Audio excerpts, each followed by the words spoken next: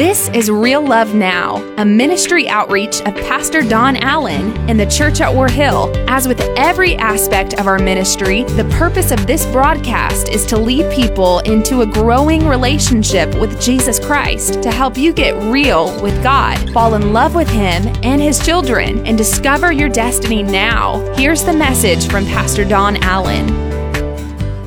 Good morning. I'm so glad that you're here with us today, and I thought we'd start the service in a little different way. We've actually come to an apple orchard here on the Panther Farm, a wonderful place that I've actually grown up and just love how beautiful it is here.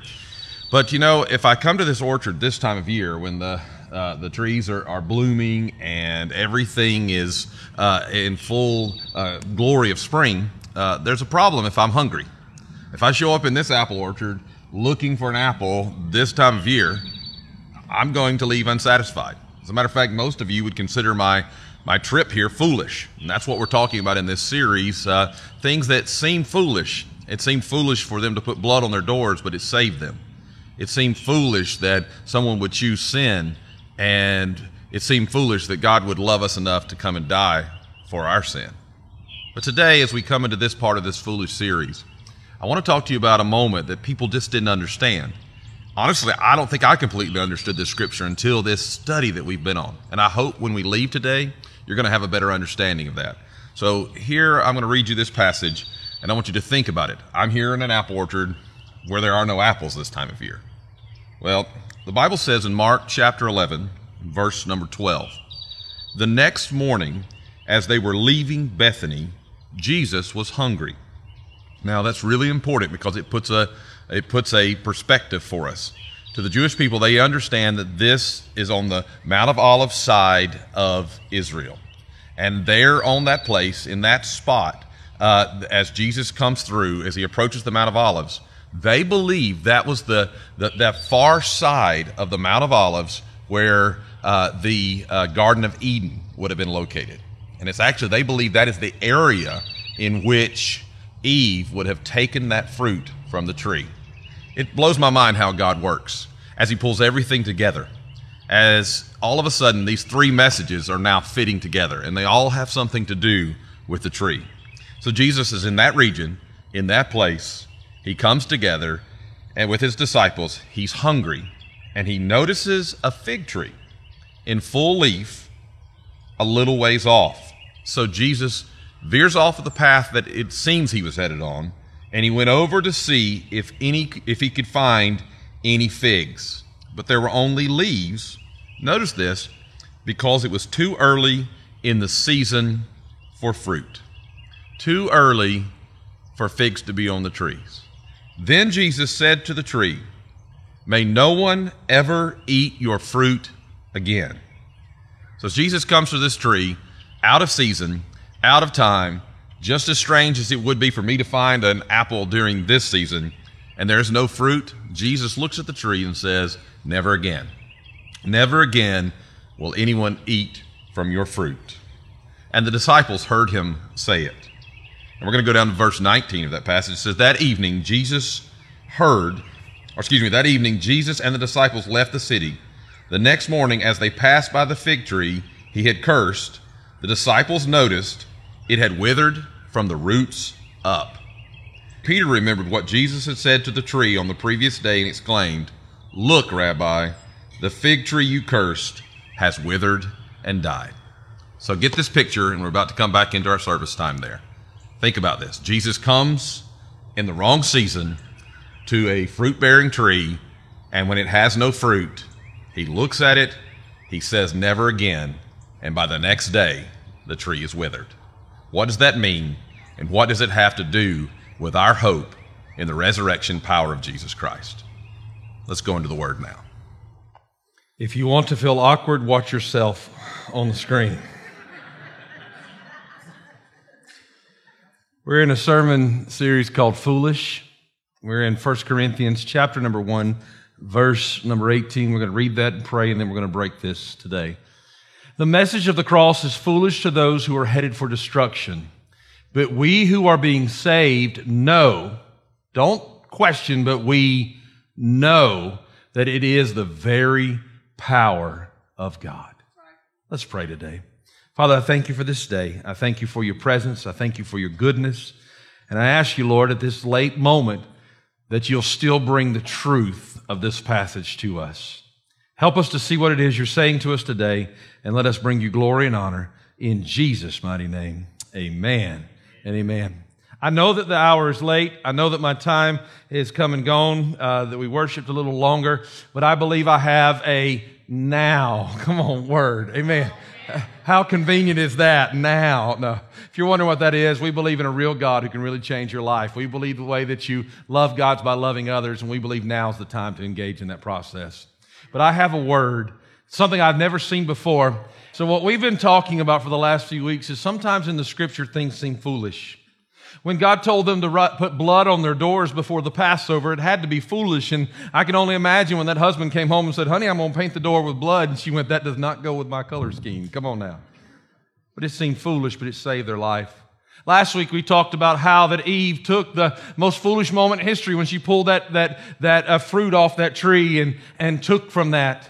And then we talked about also the fact that probably even more foolish than that moment was God's foolishness when He came and died for people who act like we act. But yet God's still good to us. Can I get an amen? Amen. I want you to know God loves you. Amen. God knows right where you are. God sees you. And here's what we learned. You see, when Eve took something off a tree, it changed the world. But God responded by putting someone on a tree to right the world. Now today, what I want to deal with is your image of the cross. I want to tell you that I think that the image of the cross that we've all had, this picture of three crosses on a hillside, has been wrong. I think there's a better image of what is accurately found in Scripture, and this is really important because we've been discovering the fact that it all seems to come back around these two trees, the tree of life and the tree of the knowledge of good and evil. And so I want to give you a different image of the cross. We've had this image of that rocky hill with those three crosses protruding out of that, and I'm going to destroy that even more, Lord willing, next week. But I want you to see what has been missed, and I want to give you 5 scriptures really quick so that you can see what's been missed. Acts chapter 5, verse number 30, it says this, says, the God of our fathers raised up Jesus, whom you slew and hanged on a, what's the word there? Tree. Acts 10:39 says it this way, and we are witnesses of all things which He did, both in the land of the Jews and in Jerusalem, whom they slew and hung or hanged on a what? Tree. Acts 13:29, and when they had fulfilled all that was written of Him, they took Him down from the tree. Now watch this very carefully, and laid Him in a sepulcher. Galatians 3:13 says it this way, Christ has redeemed us from the curse, hallelujah, praise God, of the law, being made a curse for us, for it is written, cursed is every one that hangeth on a cleon here, tree. Okay, I want you to get this. 1 Peter 2:24, the last passage I want to read you in this, says, who His own self bare our sins in His own body on the tree, that we, being dead to sins, should live unto righteousness, by whose stripes ye were healed. Now, in no way am I implying that Jesus did not bear the marks of the cross, but we must look at what Scripture is saying and the significance of what Scripture is saying here.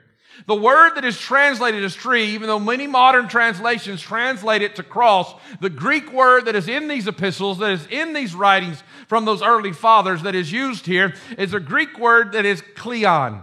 Kleon, not to be misunderstood for Klingon. Come on now, amen. But kleon. And the word for kleon is, this word means tree. And we find it over and over again, and it's substituted for stauros. Stauros is the Greek word for the cross. And they put these words, they interchange them when they're not put in this way. Now, why is this important? Why do we need to know how it was actually originally said? Because there's a very great significance here that we need to understand. There were 2 trees in the garden that had a very significant importance. Genesis 2:9 tells us this, that the Lord God made out of all sorts of trees to grow up from the ground. Trees that were beautiful and that produced delicious fruit. In the middle of the garden, He placed the tree of life and the tree of the knowledge of good and evil. So there are 2 very significant trees that were very important to mankind. Both trees were there and available for Adam and Eve to eat from, but they chose the wrong tree. How many of you have ever chose the wrong tree in your life? When the original sin occurred, the way to the tree of life had to be blocked.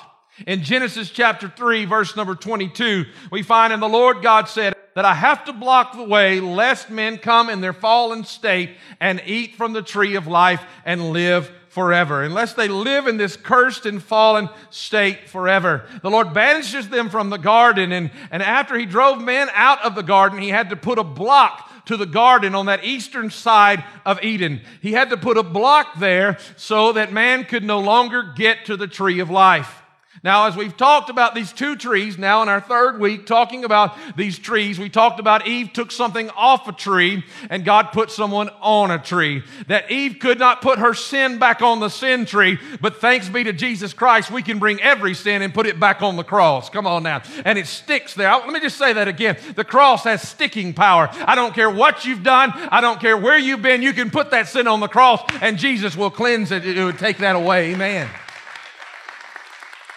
But here's the significance in this passage this morning. Here's what I want you to get. Here's why I'm preaching this message at a late hour. I want you to understand that the reason that He was crucified on a tree wasn't that He didn't bear the cross, the stauros, because they would have had Him carry the stauros up to the tree, and then they would have nailed Him to the stauros, pulled it up, and nailed the stauros on the tree. Why is it important? Because Jesus didn't come just to deal with one tree. He came to restore another tree. Jesus wanted to create the tree of life again. He wanted to establish it. You see, when you look at a cross, it doesn't make sense to you. But when I look at a cross, I see the tree of life. Because whoever comes to the cross and believes on the one that was sacrificed there lives forever and has everlasting peace in Jesus Christ. Amen. And so what Jesus was doing, the cross became our tree of life. We can make our way back to the cross when we find ourselves eating from the wrong tree. Well, I feel like preaching for just a moment. When we find ourselves eating from the wrong tree, we can find our way back to the cross. We can look at that disgusting fruit of sin and say, "You don't satisfy me anymore because I have tasted of the Lord's presence and I know that God is good and I'm making my way back to the cross and I'm going to receive the life afresh and anew in who I am." Amen. God's good to us. Pastor Don, why do you think this is important? Because Revelation 22 tells us this, that there's an angel that showed him the river of the water of life.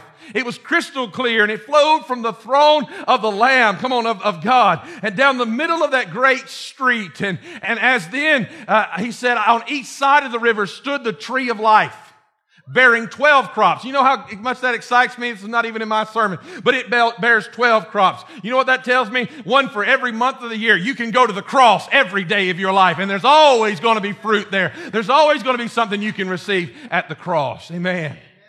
And it says, watch this, "And the leaves of that tree are for the healing of the nations. No longer will there be" what? "Any curse. For the throne of God and the Lamb will be in that city, and His servants will serve Him. Blessed are those," watch this, "who wash their robes that they might have the right to the tree of life and may go through the gates into that city." Can I tell you how we wash our robes? We wash our robes by placing our sins back on the cross. That every time I fail, I don't stand around and go, "What am I going to do with this failure?" I find my way to somewhere to pray. I get on my knees and I become at the foot of the cross by faith, and I pick that sin up and I say, "God, my hands are stained." Why does the Word say we lift up holy hands? Why does the Word say that? Because when I lift up stained hands, the blood of the cross washes me clean and makes me whole by the blood of Jesus Christ. What can wash away my sins? Nothing but the blood of Jesus Christ. Come on now. Amen. If you tell the other two services I gave y'all a 40-minute message in 20 minutes, I'll preach twice as long next week. Come on now. I'm hurrying as fast as I can preach this morning. So Jesus restored the tree of life. He made a way where there seemed to be no way. But what about the other tree? What about the other tree? When Jesus comes, He's dealing with the other tree in Mark 11. You see, there was more than just the cursing of a fig tree that did not have fruit out of season. Many people felt sorry for this little fig tree. Some people have speculated about why it didn't have fruit. Well, the Bible tells you it was out of season. But I want you to remember what I told you in the video today, where this all took place. It all took place on the Mount of Olives, in the place that is believed to be the east side of the Garden of Eden, where the tree was. The tree of the knowledge of good and evil. Jewish tradition tells us that the apple tree has gotten a bad rap. That it was not an apple tree, but rather it was a fig tree. The scripture says that instantly they knew that they had sinned, so they took leave from the fig tree. They were at the fig tree when they committed the sin. They took the leaves from the fig tree and covered themselves. So what this is telling us is that Jesus is dealing with the tree of knowledge of good and evil at this moment. So when Jesus walked up to the fig tree, he wasn't picking on the little fig tree that had no fruit in the wrong season. I want you to get this, he was tying up loose ends from the garden. Can I tell you today that sin has had a reign in your life long enough, and Jesus is ready to tie up the loose ends of sin in your life and get you on the right path. Amen. Amen. So while Jesus is dealing with the sin from the garden, he goes to the same place that the original sin occurred, to the same kind of tree, and he says this. He looks at the tree and he says, I'm here to deal with you because you're never going to cause this problem again. I got kind of excited when I was preparing this message at this point. Jesus looks at the curse of sin and says, never again are you going to cause people to be blocked from the way to life. Never again are you going to take control over people. He was saying that the fig tree was the evidence of the fall. He was obliterating the curse and its power over men. He said, I'm dealing with you now, and I'm about to restore the tree of life, and you're not going to cause there to be a problem this time. Interesting is what Jesus says when his disciples mention that the tree is withered on the next day. Most of the time we think Jesus starts talking somewhere out in left field, but I want you to notice what he says in Mark 11:22. Listen to me carefully. They say to Jesus, well, look, the tree you spoke to yesterday is already withered and is dead. And Jesus responds, and most of us think that he just jumps off track here. He responds and says, have faith in God. Jesus answered, truly I tell you, now notice this, if anyone says to any mountain, if anyone says to your mountain, I've heard this preached my whole life, and people say, speak to your mountain. That's not what the word says. The word says, truly I say, if anyone says to this, what? This mountain.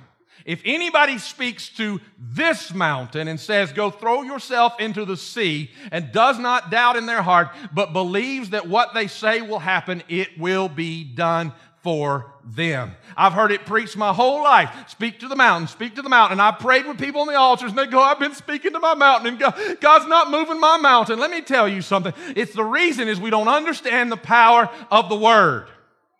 He says, you've got to call this mountain for what it is, and then watch what he says. He says, therefore I tell you, whatever you ask for in prayer, and believe that you have received, and it will be yours. And when you stand praying, it's all sequence here. Speak to this mountain, and whatever you're asking for, you're going to get. And when you stand praying, if you hold anything against anyone, forgive them, so that your Father in heaven may forgive your sins.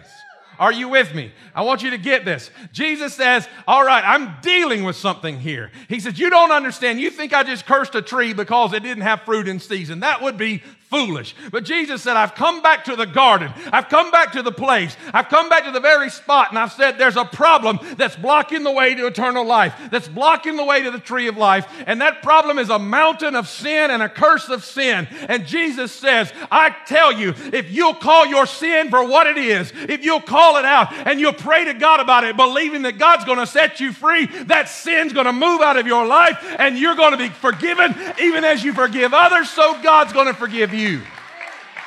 Now, Pastor Don, you don't understand. The mountain of drugs and alcohol and bitterness and sin and shame or adultery or whatever it is has plagued my family for generations. What you don't understand is the power of what Jesus is saying. You need to plant your foot, look that sin in the face and say, devil, you've been in my family long enough. You're going to leave, you're going to move, and God's going to cleanse my family by the blood of the Lamb. I'm going to the cross. I said I'm going to the cross. Amen.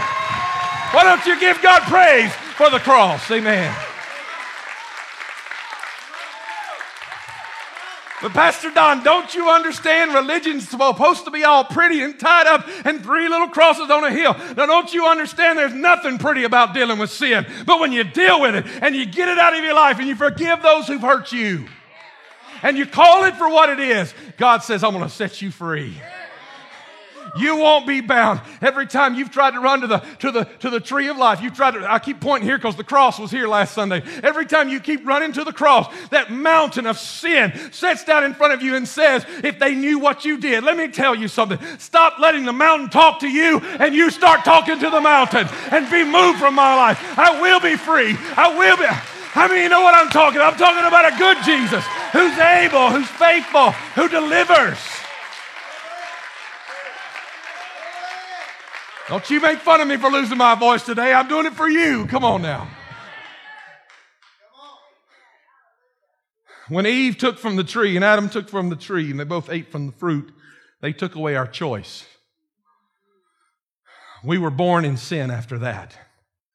And I feel the Holy Ghost. Why don't you go ahead and stand with me? They were born in sin.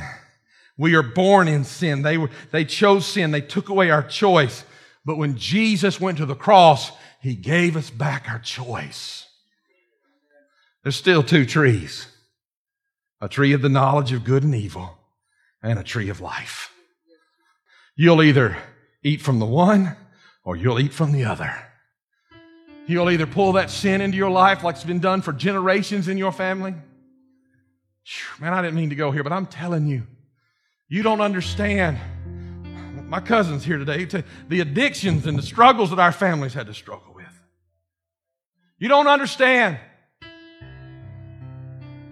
You know, I know what it's like to want to love a grandfather who loves a bottle more than he loves you.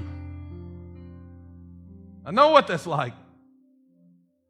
A man so drunk that he thought it'd be all right to introduce boys to little 5-6-year-old boys to things that grown men shouldn't be looking at.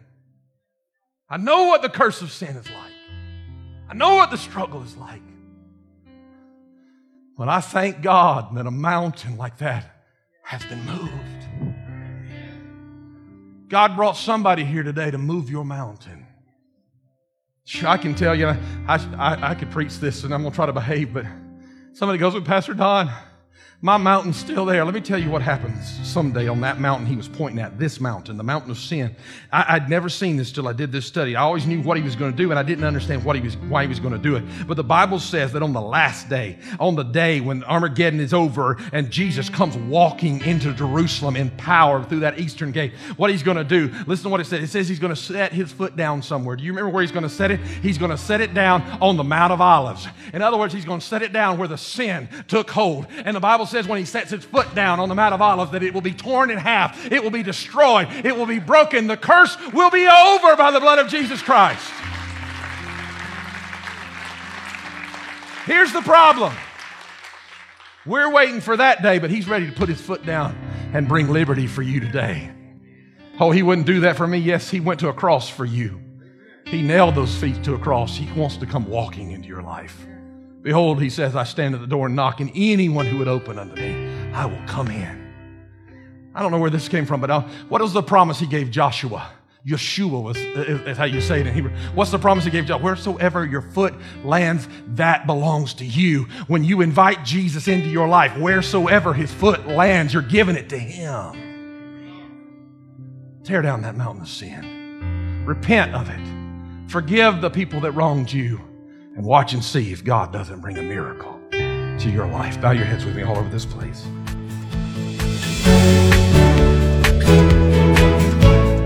That's today's word from Pastor Don Allen to help you get real with God, fall in love with Him all over again, and live out your destiny now. To learn more about our pastor and the ministry of the church at War Hill, join us online at warhill.com. Then join us in worship at one of our North Georgia locations. Service times are Sundays at 8:15, 9:30, and 11 a.m., where you will find real love now.